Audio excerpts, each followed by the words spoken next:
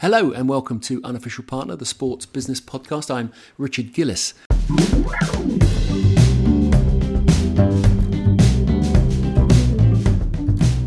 This is an episode of What Just Happened, our news review series, which goes into depth on one recent story impacting the sports business.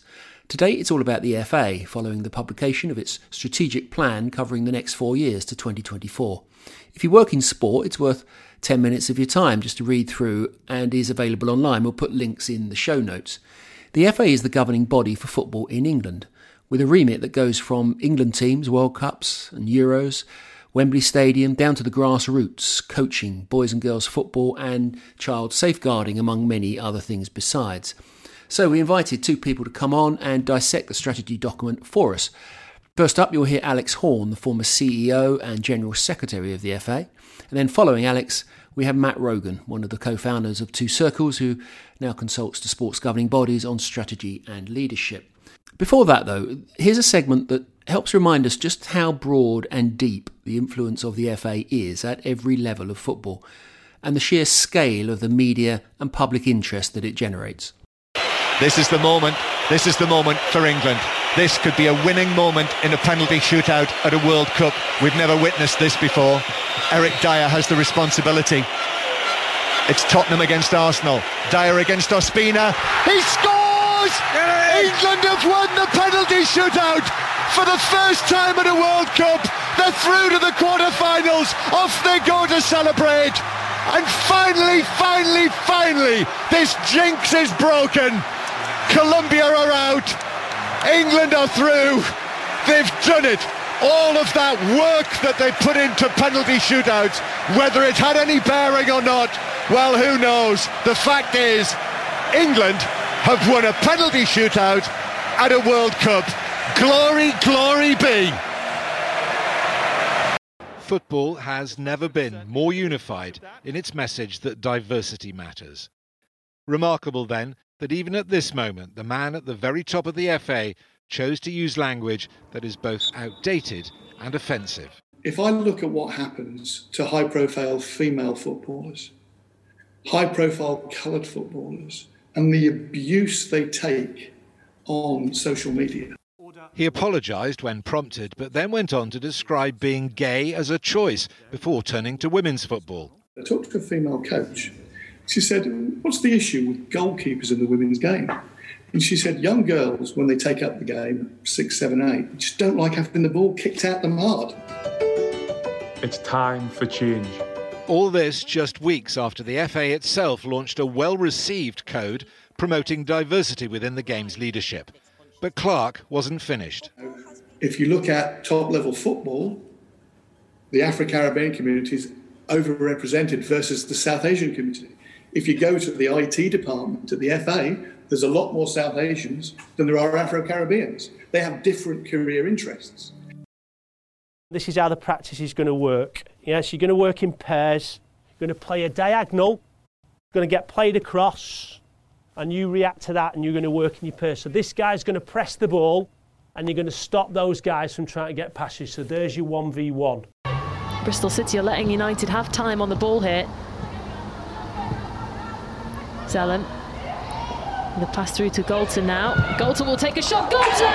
Brilliant goal for United. Leah Galton took a shot from distance and into the back of the net it went. A strong strike. Hello and welcome to the BT Sports Studios in East London. It's been a fantastic weekend of Emirates FA Cup third round action. We saw 85 goals. We said goodbye to 5 Premier League clubs, and Chorley of the 6th tier progressed to the 4th round for the very first time in their history. In just a few moments' time, we'll know who plays who in the 4th round. We'll also be bringing you the draw for the 5th round to help fixture planning in a very congested season. Sport can be a political opportunity, it's not a weapon. And from my point of view, the idea of us having to raise £500 million, it's a pittance in the game of football. A pittance. It's a pittance in government level. And the FA feel to fund a grassroots programme, they have to sell a national asset, a national stadium, is quite simply ridiculous. So I completely agree with everything that you put into that statement before the question finally came. This is a nonsense. It's a nonsense. And this is not me being emotional about Wembley, non-emotional about Wembley. Forget Wembley, the fact that we have to... What is it next? St George's Park has to go because we need to build another 500 4G pitches. And then what happens after that? This isn't long-term thinking. I wouldn't want to be Martin and the team sat behind me having to make this decision to be the people who are responsible of selling Wembley Stadium as a national asset to an international investor. I wouldn't want to be them.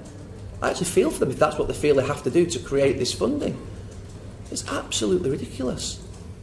You know, when you looked at it, what was your first response, really? What did you think, and what was your sort of just general sense before we get into any detail? Yeah, I mean, I think it's sensible. It's familiar, probably, I would say. Having worked there for 11 years, I recognise everything in there. I'm pleased for them that they've got something out there in such a difficult time vis-a-vis COVID. I've seen these strategies before, and I inherited a couple and wrote a couple. I think it's pretty tangible, which is good because it'll enable the exec to engage with it. One of the tricks with these things is to make them, engageable for the staff. Otherwise, they can't deliver them. I think there's quite a lot that's tangible in there that you can measure and deliver against. Let's talk about the context first of all. COVID is obviously a significant one. What else is out there in the sort of environment that they would be very conscious of when they're sitting down to write this thing? Well, I mean, there's the COVID and the overhang on the immediate 12, 18 months is the obvious thing. One thing I thought it was very silent on was the impact of the entire game. The FA is an association of clubs. They're the members, they're the shareholders. It's a trade association originally by definition. And there's virtually nothing in here vis-a-vis how clubs will cope with and recover from this. And obviously there's not a lot in here vis-a-vis impacts for the coming year. So the big obvious one will be the Euros, hosting the Euros, whether it happens with crowds, etc., etc. Now, obviously, you wouldn't expect them to write too much of that stuff down, but there must be an underlying assumption in the financials, etc., that happens. In terms of context, I think the other interesting position the FA find themselves in is they don't have a chairman or woman, chairperson in place. Obviously, with Greg leaving towards the end of last year, and that's again, I think it's good that the exec have got something out that they can work to, but I do feel that the chairman and the board might want to have a look at this as the new chairperson starts. What is the job of chairman? I think that the top of this organisation requires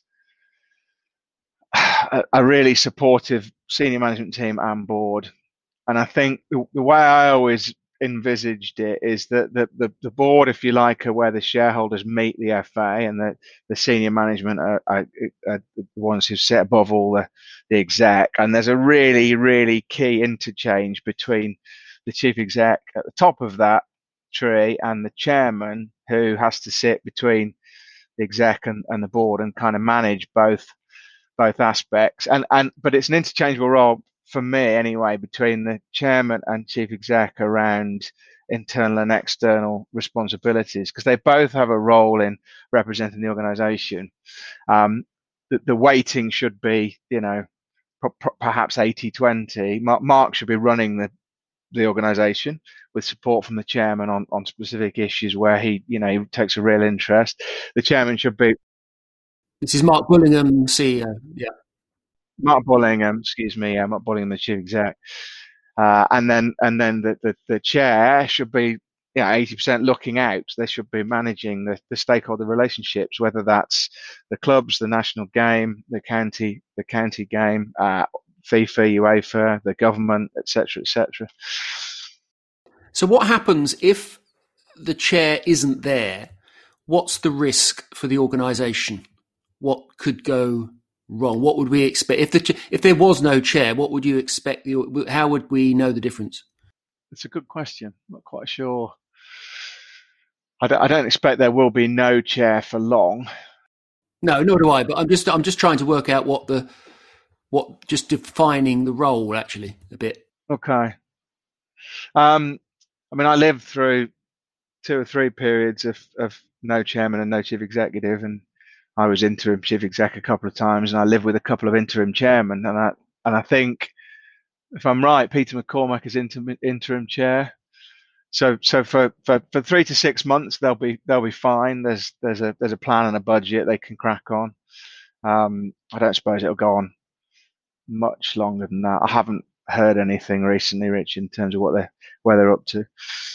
Is it a long-term, short-term thing? Is the chair got an eye on the sort of 3 to 5 years, or whereas the chief exec is, not firefighting, but the one thing we can say about the FA is that it's enormously complex and deep and broad, and everyone has a view on it. So you can sort of sense that the day-to-day is pretty. There ain't much time to be sitting and blue sky thinking. Is that the difference, or is that a difference? I think it's a difference. I think and Mark's got seemingly from the outside, the setup is that you need quite a few people who can represent the organisation. So in his case, whether it's Gareth, obviously, or Sue Campbell on the women's game, it's important to have a strong exec who can get out there and help support representing the organisation. The chairman and chief exec should be doing that as well. I think, it's probably more topics than short term, long term for me.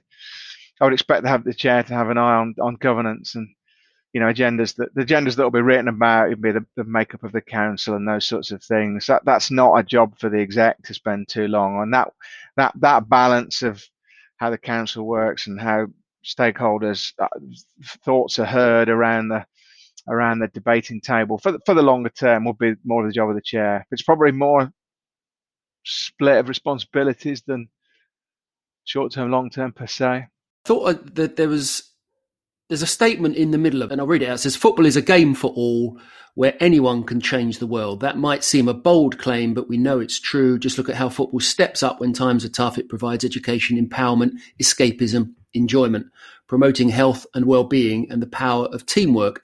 And with our new strategy, 2020 to 2024, we have a plan for all, positively impacting every community across the country. Everyone can win if we build on the progress of the previous 4 seasons. Is there just too much going on, do you think? The FA for all, is there another way of framing what the FA does? Because that is just, I'm not saying they're setting themselves up to fail, but you could be on the news every single night with a different issue based on all of the various things that you might want to put right and use football to put right, which is a perfectly laudable aim, and I'm for it to an extent, but I'm just wondering how that plays when you're looking at a strategic plan. I don't like it. I was quite disappointed by the video, the 90 seconds to change the world, and that opening statement. Underneath it, I think the strategy is quite strong because it doesn't then really get dragged into that highfalutin, we can save the world purpose, because that frankly isn't a purpose, and I don't think that's the role of the FA or anyone in the FA. It may be that footballers or clubs who find themselves with a significant influence and relationship with followers and fans of the game find themselves in that position. They should be role models, and they have the ability to set and change an agenda. Take Marcus Rashford, for example, but that isn't why Marcus plays football, and that isn't why the FA was set up for me. So it was in that Crozier had it in before I joined. It didn't mean a lot to me or anyone in the organisation, and it's hard to deliver against. So, as I say, it doesn't add a lot to the opening for me, but the rest of it doesn't really reflect it anyway. It's not like there's an agenda for solving child food poverty or anything in the strat plan. The alternative route, another way forward is rugby. Calling yourselves England Rugby, for example, is a different sort of brand aspiration, I guess, or brand promise. I feel that there was a decision point for the FA. When I left in 2015, there was very clearly a broad organisation that's responsible for the grassroots game right the way through to England. And Greg and I were working on Greg Dyke. Lots of Gregs have been chair of this organisation. Greg Dyke and I were working on success for the England team as a key tenet of the organisation. And I suppose my hypothesis as I left was exactly as you described, that there's, England is important to the nation, is empowering for a lot of these strategic objectives, and therefore you could be a lot braver and have England at the front of the brand. And yeah, I did admire what England Rugby did. So RFU made a very clear distinction between England Rugby and actually that branding, that ethos that can be seen written all the way through into their grassroots coaching delivery and that sort of thing. And it's quite distinct from the slightly stuffy rules bit of the RFU. And for me, that would be one way the FA could definitely go. Not a division of the organisation or anything, but just a rebranding and a repurpose. So I think a lot of this would fit under a really strong England brand. And so an England football brand could be really engaging and lift it away from the for all is just a little bit amorphous to me. It doesn't tell me what the organisation is trying to do. It's just it's there for everybody. It just means that everybody gets to have a kick at it if you're not careful.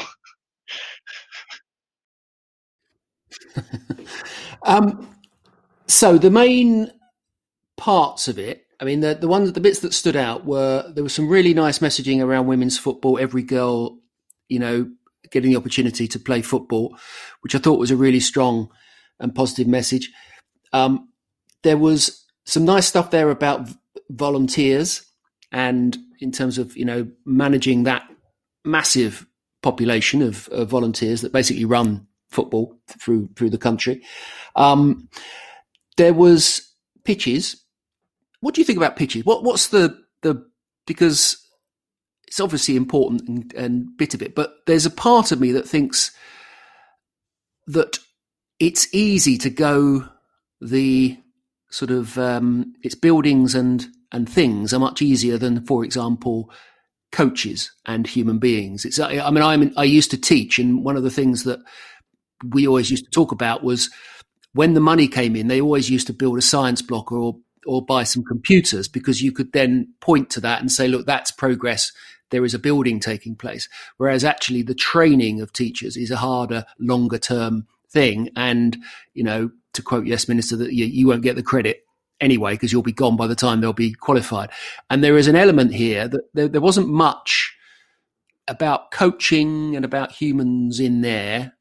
And there was a tangible about pitches, which again, you can't argue that we don't want less pitches, we want more pitches, and it's great that they're aiming for that. But that felt like a miss. Yeah, I mean, look. Firstly, women's football, 100% agree. I think it's vitally important, and again, it's a game that needs significant attention from the top to the bottom. I'm a big fan of what they've done with the WSL, and I 100% support the idea that it's fully inclusive and opportunities for girls and boys, all levels. Volunteers, again, totally agree. They're the lifeblood of the game. They make it happen week in, week out. Digitizing them as in their roles, super important. We started to do that around the whole game platform, and wherever the new platform looks like, I'm sure it'll be an improvement. Pitches are important. I think you only have to walk around, particularly in this sort of weather where it's got wet and muddy. The local pitches near me are in terrible condition, and the local authority, the schools even haven't got a lot of money to support them. So it's about having the right pitches, the right provision of pitches, more artificial pitches, more kind of long wearing pitches to enable kids to be out playing the game. Coaches surprised me. I agree. I think it was one of there's a solid piece in here on Wembley and St George's Park as the two key sort of physical assets that the FA spent a bunch of money on in the 10 years or so ago. But But St George's Park was all around coaching, and there isn't a lot in here around coaching. And it's an important objective for the FA to control that agenda and get the right teachers in place, the right coaches in place at all levels of the game. And I guess I'm a little surprised that's not in there more. How does the Premier League and EPPP sort of play into all of this? I was talking to Nick Coward last week about this. What's the context of this coaching question?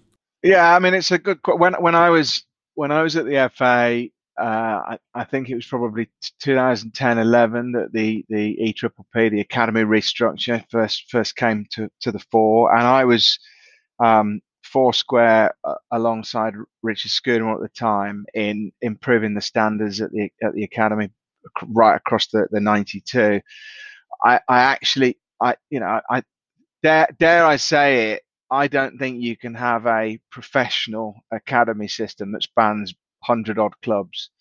And I have a lot of time actually for some of the braver clubs out there like Brentford who decided to look at that structure and go, okay, there are 4 categories, but actually there's mileage to be had in looking at category 4 and the late developing academy. And I think there's more clubs have followed that model since, rather than developing for development's sake and spending money on development for development's sake.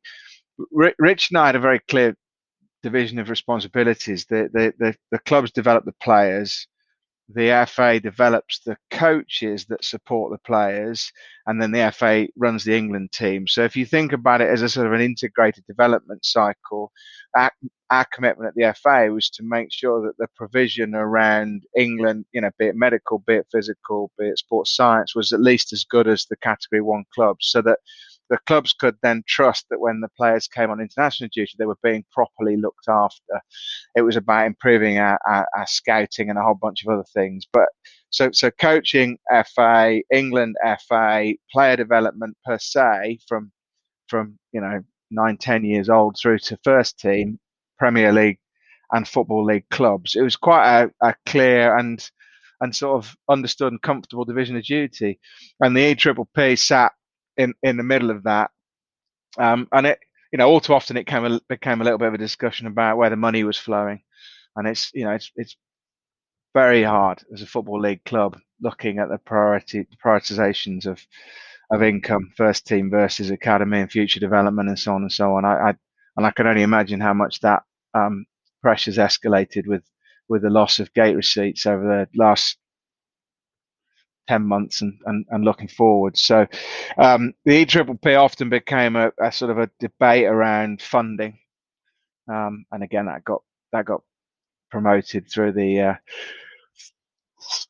through Parliament, didn't it? Again as a debate.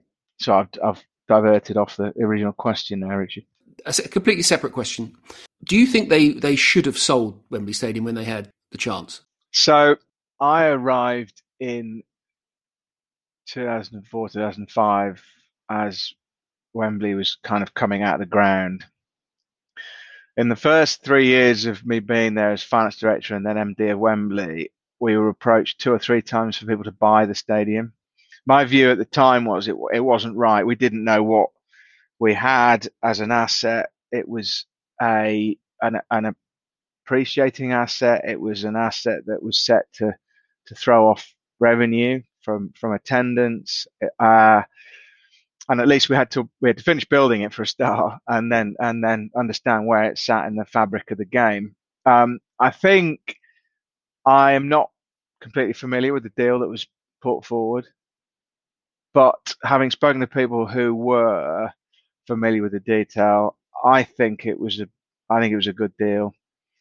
I think actually at 10 years later, or whatever it was, probably 15 years later, there was a moment to say, okay, we aren't here to maintain the National Stadium. We can make do. As it wasn't a comfortable relationship as tenants of the old Wembley Stadium. But as I understand it, there was a deal to be had with a sensible relationship that would allow the FA to focus on the objectives written large in this plan, minus having to maintain and upgrade the seats and the pitch and all the aspects of Wembley that come with running a large building. So I think I probably would have pursued that deal if I was in position. Yeah, and hindsight's a wonderful thing. I mean, if that deal had gone through ahead of March 2020, it would have been a very different financial outlook for the FA. Again, when you come back to the strategic plan, you've obviously got running through it. You've got an organisation which we've talked about. It's football, it's coaching, it's also a retail, it's also selling tickets, it's also booking Beyonce, and it's the stadium adds another dimension to it, which again, as you say, is a if it works, is a revenue generation opportunity, and that's great for the game. But that does add a risk into the organisation, doesn't it? Yeah, and there will be a different department, and we had a separate sort of quasi-independent board structure with some support on there as well. So in my time, Melvin Benn, who's a first-class event promoter, was chairman of the stadium. So you could buy in some of that expertise and build some of those relationships, and it was a must-play venue. Times changed though, and you look at what Tottenham have built, and obviously they've got the Olympic Stadium. There are many fine venues around the UK, and you're competing as well with like the O2 Arena and the potential new arena at Stratford, et cetera, et cetera. It's an ever evolving market, plus festivals and so on and so on. The UK it's a very hot sector for music, for other events, but Wembley when it was shiny was getting its fair share. It's just increasingly competitive now. Let's just talk about the digital project. It's a big play in here. I mean, they make a large chunk of the thing. Talking, and I know the big theme of digital transformation, but just talk me through what's it trying to achieve? What does it need to do? And what are the limitations or what are the challenges going to be? I mean, the challenge initially when I was there was understanding what roles people had in football. So, understanding your customers. So we did a detailed piece of analysis of people involved in the game, whether they were coaches or visitors to Club Wembley, or referees or players or supporters, parents of kids, etc., etc. I think we had 15 segments, if you like, that people could sit in, and obviously they could sit in multiple segments. And so we were then trying to produce content and create environments to talk to them in context. So if you're running a grassroots club, what are your problems? And there was a criticism of, and I think it was real, that the FA was sitting in an ivory tower at Wembley, wasn't very close to what it took to run a level 7 grassroots club with feeder teams and youth teams and that sort of thing. And increasingly there was you'd see edicts and demands going out, but more and more admin coming out of the FA, and less kind of support in terms of how to do it. You must do this, and this, and send us this, and this in triplicate in order to play in our competition. Versus, here's a really cool app that will help you, book your teams, notify your players, collect the money for subs, and so on and so on. And it really is those sort of basic functions and features that are sucking up, loads of time and sucking out the fun and enjoyment of the game from those those million or so volunteers who really kind of keep it all going. So for me, it would be an extension of that. I know that the Insight team are still there, and it will be about, now they understand those roles, and it will be delivering tools to people to help them do their jobs effectively.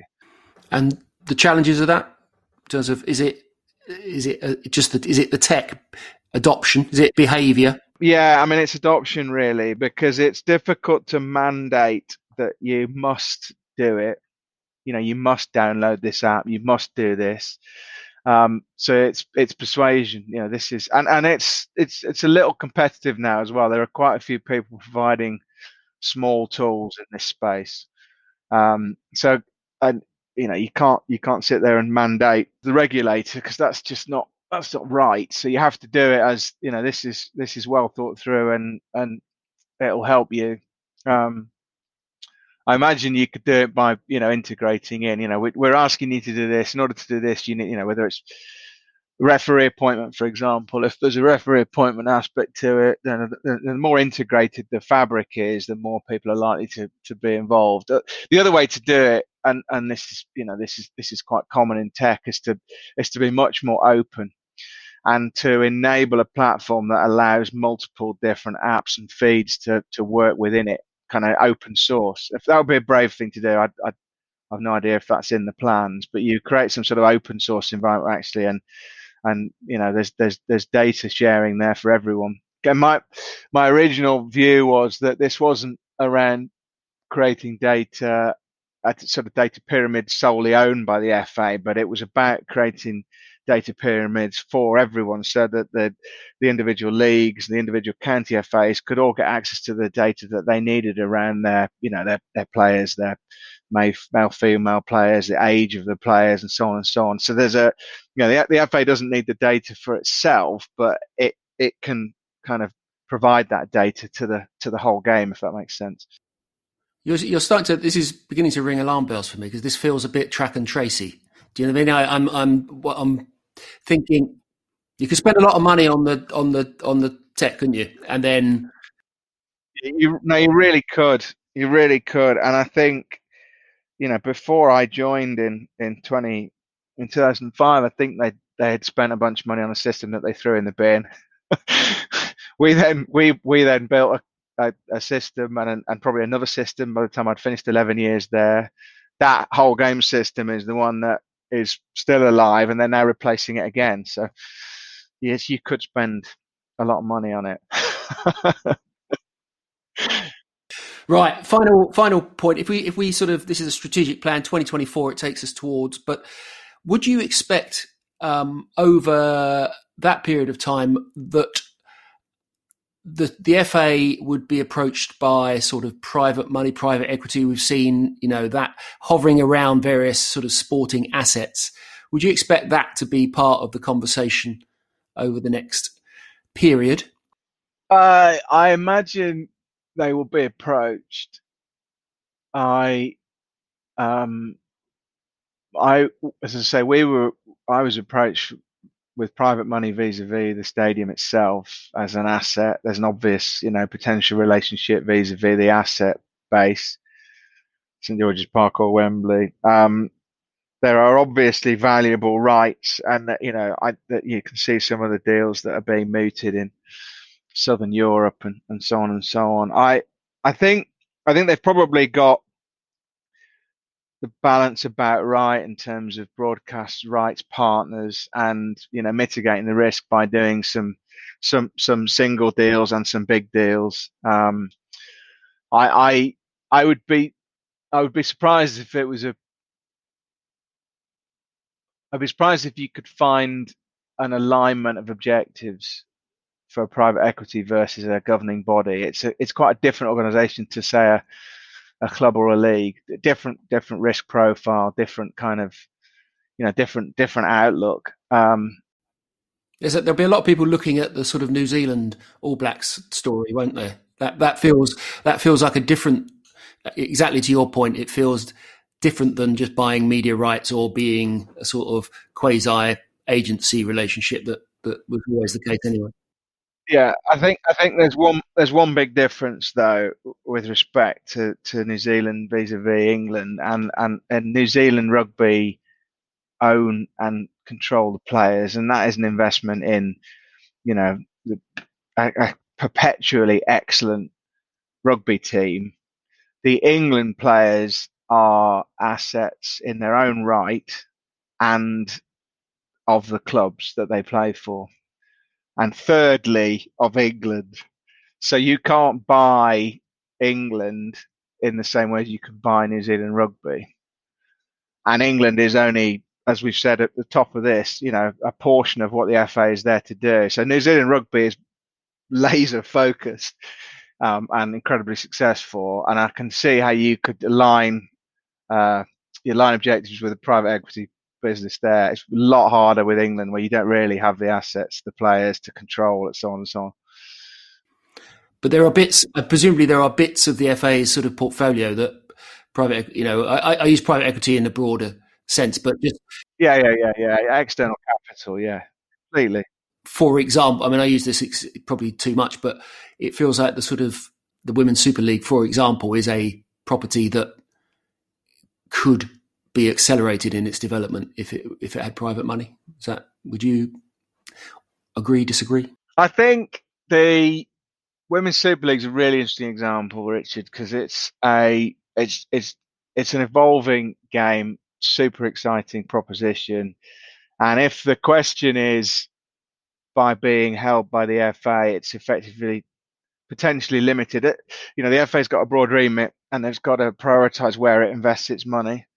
Everything from sort of refereeing to coaching right through to infrastructure and Wembley Stadium, and women's football sits, very clearly in the strategy, but they have referred to limited resources in light of COVID.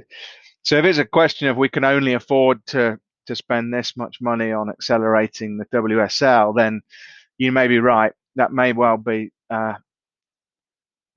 asset that you go, actually, if we could attract external investment into that, you could align objectives quite clearly. The one thing I was always reticent about was sort of glibly handing it to either of the leagues. I think it doesn't sit alongside the two, preeminent and successful male leagues that sit in the country. That would be a mistake. It will get even less prioritisation and care and attention in the hands of the Premier League or the Football League than it will do. The FA will protect it and run it properly. I buy that. I think there is a logic in saying you could attract money in externally to accelerate its growth, and that could be a good thing to do. Should we put a bid together? Yeah, let's get a SPAC, the Horn SPAC. Surely, exactly. It's got to happen. The only person I've met who hasn't got a SPAC, so that's it's The other thing I was surprised wasn't in here, but I don't blame them necessarily, is bidding for hosting tournaments, because the time frame for a decision on 2030 will be very close to the end of this period. Maybe it's a little bit early still, but I know it was when Greg Clark was in situ, he made quite a play of understanding the reaction of UEFA to England bidding and beginning to understand the reaction of some of the other territories to England bidding. And it's obviously something that we didn't get right vis-a-vis the 2018 bid. And if we're going to go again, and there was a lot of talk about it, I haven't heard it mentioned for probably a year or so. There was a lot of talk about it, and also a sort of joint bid with the home nations, and that's completely silent in here. Okay, so that was Alex Horn, CEO and General Secretary and COO of the FA over a period of nearly sort of 9 years. The next bit of the interview, or the second half of the podcast, is with Matt Rogan, co-founder of Two Circles, the agency, who have done a great deal of strategy work and a lot of the planning around the future of governing bodies. So I just wanted to have a slightly different conversation, maybe a broader conversation about the role of governing bodies, but also about the FA specifically, and what the strategic plan is there to achieve. I want to talk about the sort of strategic plan, obviously, but before we get into that, you've written a few of these things, I imagine, or you've contributed to a few of these things. You like a strategy. You like talking about strategy. It's a subject that's sort of endlessly interesting. What was your first impressions of the FA's sort of strategic plan? So I guess there are probably three things. Firstly, it just never fails to surprise me just how broad the role of an organisation like the FA actually is. How many, because it's 7, 8, 9, 10 business models fused together. So, if you look at the participation remit and you say, okay, well, they're responsible for participation in the game in this country. Actually, that means you're responsible for sort of facilities and investment in facilities. That means you're responsible for coaching. That means you're responsible for governance. That means you're responsible for referees. That means you're responsible for all that macro stuff in terms of keeping kids active, Gen Z, and this kind of stuff.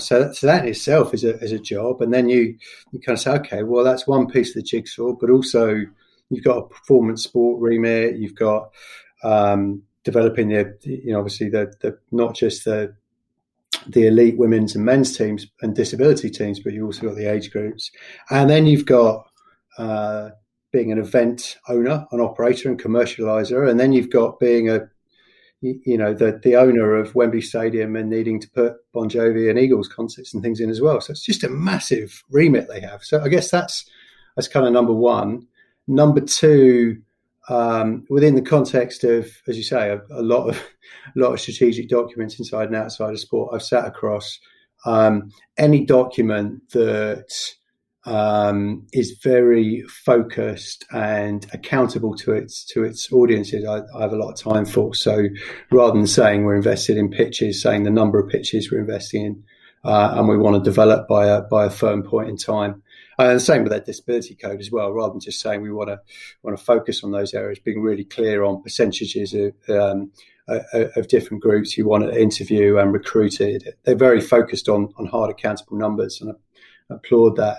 And I guess the third thing, the FA specifically, football generally has taken a lot of flack through the COVID period, and I thought, in particular around things like cancelling the Women's Super League season, things like that. And I thought their commitment to growth areas like the women's game, like digital, like 3G pitches, despite a £300 million loss, was very clear to me, in a way that, as somebody who had a lot of time for football and played football as a kid and right the way through my adult life, I got a lot of time for. So those three things really: breadth of responsibilities, very accountable, and also really good to see a continued commitment to growth areas despite a fairly seismic loss this year. Is a strategy the same as a series of goals? Because I was reading through the report thinking, okay, and I agree with you that the breadth of it is jaw dropping. Actually, it leads to another question later on in terms of whether or not one organisation can actually manage all of that, and it's the right way of doing it. But we put that to one side. But there is a list of ambitions. There isn't much in there in terms of how you go about reaching those ambitions. So is that sitting somewhere else, do you think, that work? Is this just a public facing document, or should there be something in terms of just giving an indication of, well, okay, yes, winning the World Cup is a laudable ambition. No one would say that shouldn't be in there. The women's targets, the pitches, and all of that where they've been able to quantify something, they've quantified it.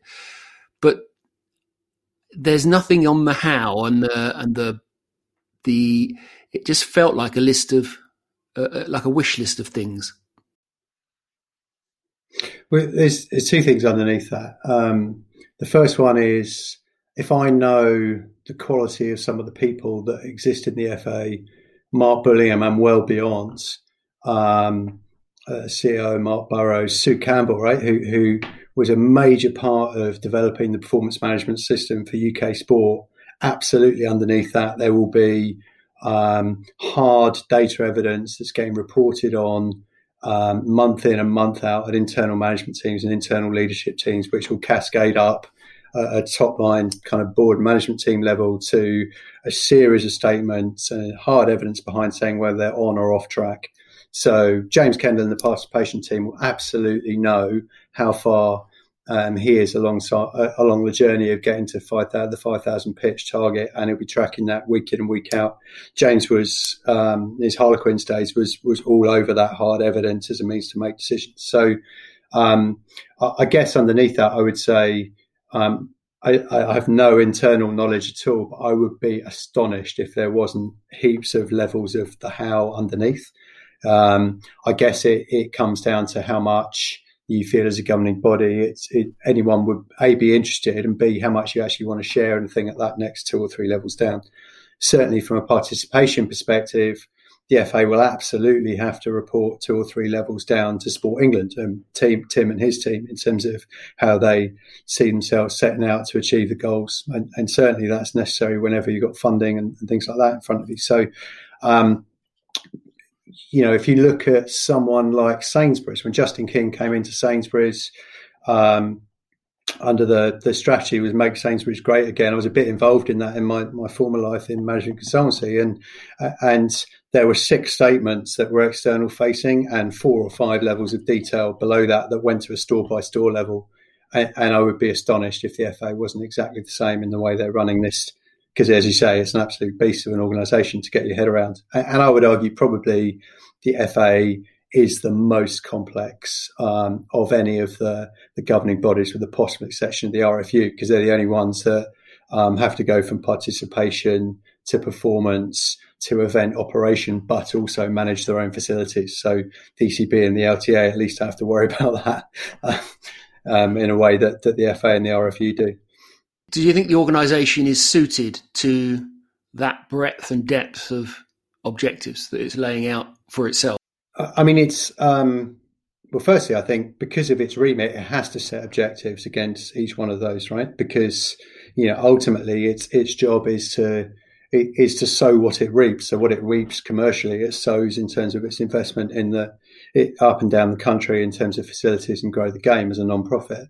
So it has no option but to have objectives in all of those areas. I guess the question is, does it have the right talent to feel like they're likely to be able to get across those areas? And I'm not just saying this because we're talking about them today, but of all the leadership teams that I met in my time at Two Circles, I think that right now they're all probably in the top 3, maybe even the top in terms of the level of talent they have. Because, whether you look in the performance side, you've got Les Reed in there, you've got Kelly Simmons, you've got Sue Campbell, right? Around the whole of performance sport for the whole of the country, as I say. Mark Burrows is a hugely capable COO, been in private equity and retail before his time at Wembley. Their brand team is extremely good. Georgina Lewis, their marketing director, is extremely talented. They're about as good as it gets in terms of the semblance of talent you have. And so if you say to me, do I feel like James Kendall can get across their performance their participation objectives, I'd say yes. And so really it comes down to Mark Bulliam's ability to get the best out of that team and work out the independencies between the goals. So if we bring a commercial partner in Weetabix, can that really drive female and young girl participation in football? And that requires getting participation and commercial to work together. And that's ultimately that's Mark's job. It's quite odd because when you look at strategy, definitions of strategy or whichever one you choose to use, it's quite often sort of applying strength against others' weakness, your opponent's weakness, and there isn't an opponent that they're sort of fighting against. There's no one would argue against any of the objectives that they've set out, and no one with that. I think I hope they achieve those and more, but there isn't any tension there particularly. I'm sure there is loads of tension in terms of government interference, the public and the media just peering into what you're doing on a day-to-day basis. But what I'm getting at is competitive tension. There isn't any that if you say Sainsbury's, they are going to go and do a sort of analysis of the other supermarkets and target where their strength against their weakness and leverage that. That's what commercial strategy is. But that's not in here, is it? Well, I think there's 2 sources of tension. So the first thing is the best description of a strategy I ever heard was you only know you've got a strategy when you say no to things and when there are things you don't do as opposed to things you do. So I found myself getting harangued yesterday because I was positive about the launch of the strategy by somebody from the futsal community, because one of the decisions that the FA made before Christmas was that they weren't going to prioritise futsal.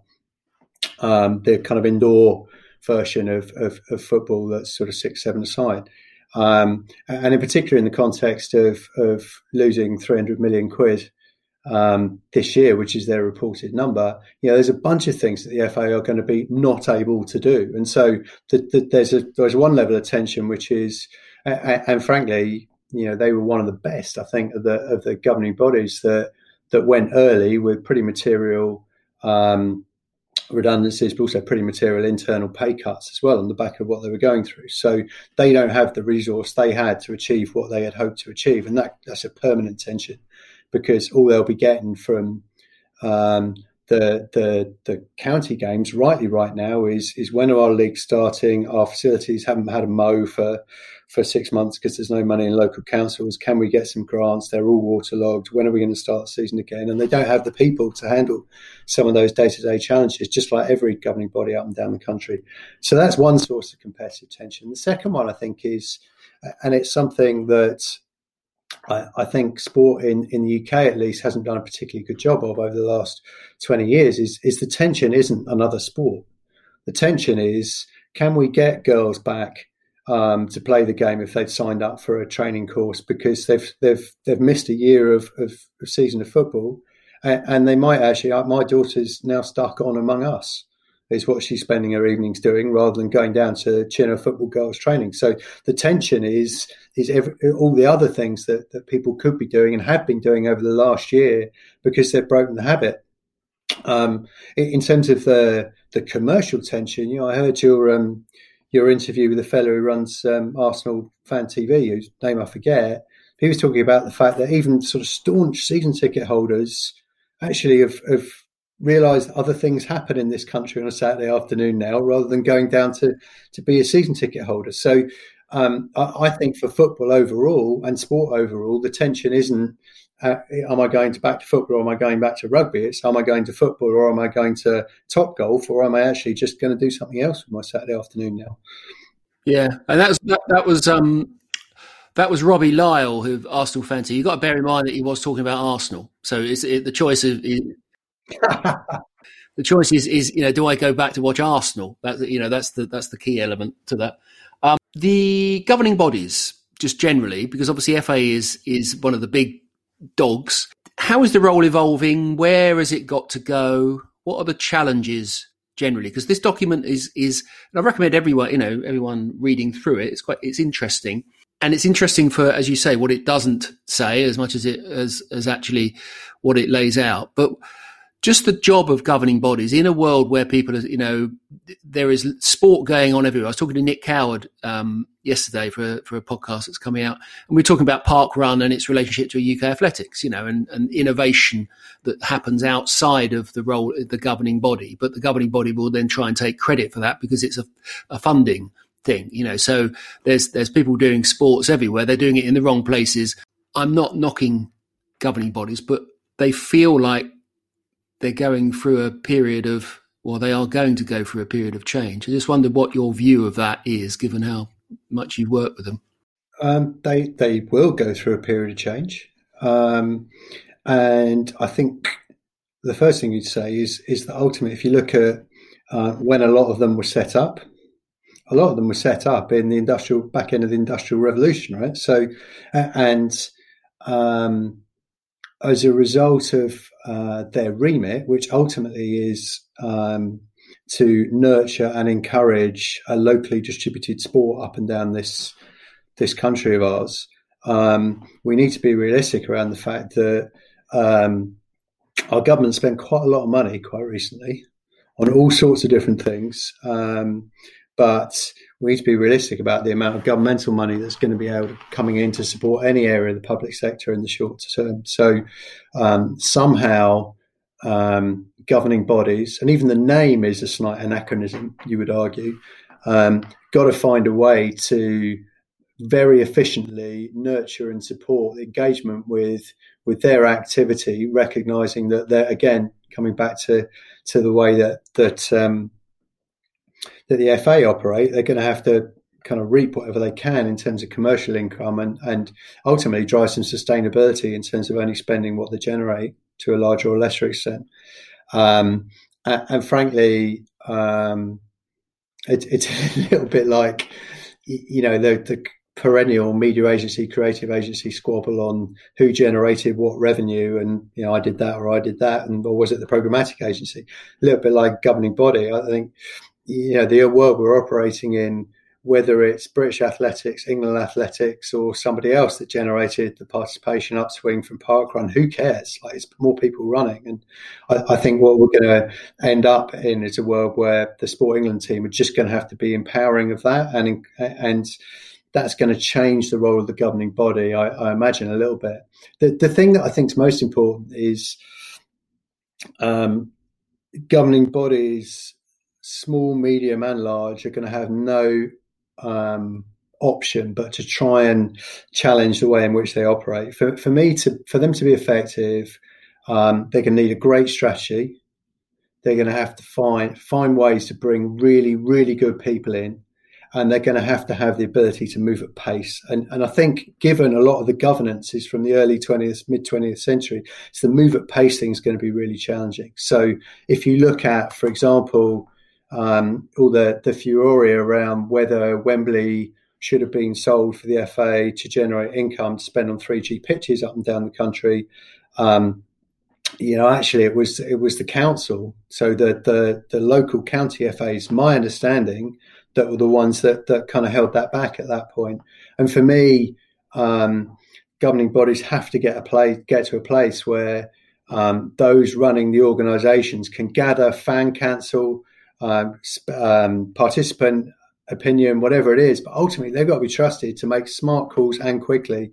Because if you're going to get no councils, whether it's rugby, whether it's tennis, whether it's football, all the organisations that have local county organisations that have a place in decision making, no bold decision making gets made by groups of 90 people. And so for me, the bit that really needs unlocking to help governing bodies change and evolve is their governance and their ability to make smarter, swifter decisions. Personally, I think the FA did exactly the right thing in proposing the Wembley sale, and I hope a deal like that ever comes around again, because you sat looking at it today thinking, okay, we could have lost our role as the operator of a property, which really isn't core capability for ours, and instead generated 40 3G pitches in every county in this country. It's quite hard to justify that they need to keep talking to the Eagles and Bon Jovi promoters as part of their job. Yeah. You realise you're showing your age when you moved your music references. You've used Eagles and Bon Jovi twice, which is like a sort of your MTV days are now in the distant past. You know what? Isn't that the truth? You know what? It's my legacy from MTV is running the search for Europe's best dancer 10 years before Strictly, and it sunk like an absolute stone. And I think that was the end of my music career. Just on your thread then of that sort of the next bit of the evolution of governing bodies, what about the FA's relationship with private equity or private finance? We need to, every time we in the sports industry talk about private equity, we need to just keep in mind that means hundreds of different things, right, depending on the context. So it can mean stripping out a load of costs from an organisation, driving it hard, looking for efficiencies and selling it because you've done nothing other than profit, because you've done nothing other than take some cost out. Or it can mean basically putting some capital in upfront to help a sport, a retailer, whatever, achieving in 5 years what it would otherwise take 25 years to do if it was competing for investment with 3G pitches, and any other commercial objective. And so the latter of those, I would say, whether we're talking about a new sports league for an existing property or developing a completely new sport, or just looking at a different way to monetize digital infrastructure in a sport, I think they're all opportunities for the right kind of growth capital. But what I think is important in that is not necessarily here's the keys to our league, off you pop, do whatever you want, and we hope to make a dividend. It's a partnership approach for 5 years where it's probably a minority stake. And there's also access to all the best practice and knowledge that comes from partnering up with a PE firm, but you're not signing away the crown jewels. And that's no different, frankly, to the way that a lot of rights holders have worked with other types of sports agencies for the last 30 years. The sports industry has been built on that kind of a model where there's some upfront capital to help you do things quickly and more efficiently. So I think it's entirely possible. I think rights holders of all types are going to have to think differently about the way they manage their balance sheets because the P&L is pretty lively right now. That doesn't mean you've got to give away things for nothing or be taken advantage of, though. The best thing the FA in particular have behind them is a fantastic COO, CFO who's been in that world and knows it inside out. So the thing that's the biggest threat to the sports industry in terms of any external investment is just a lack of expertise.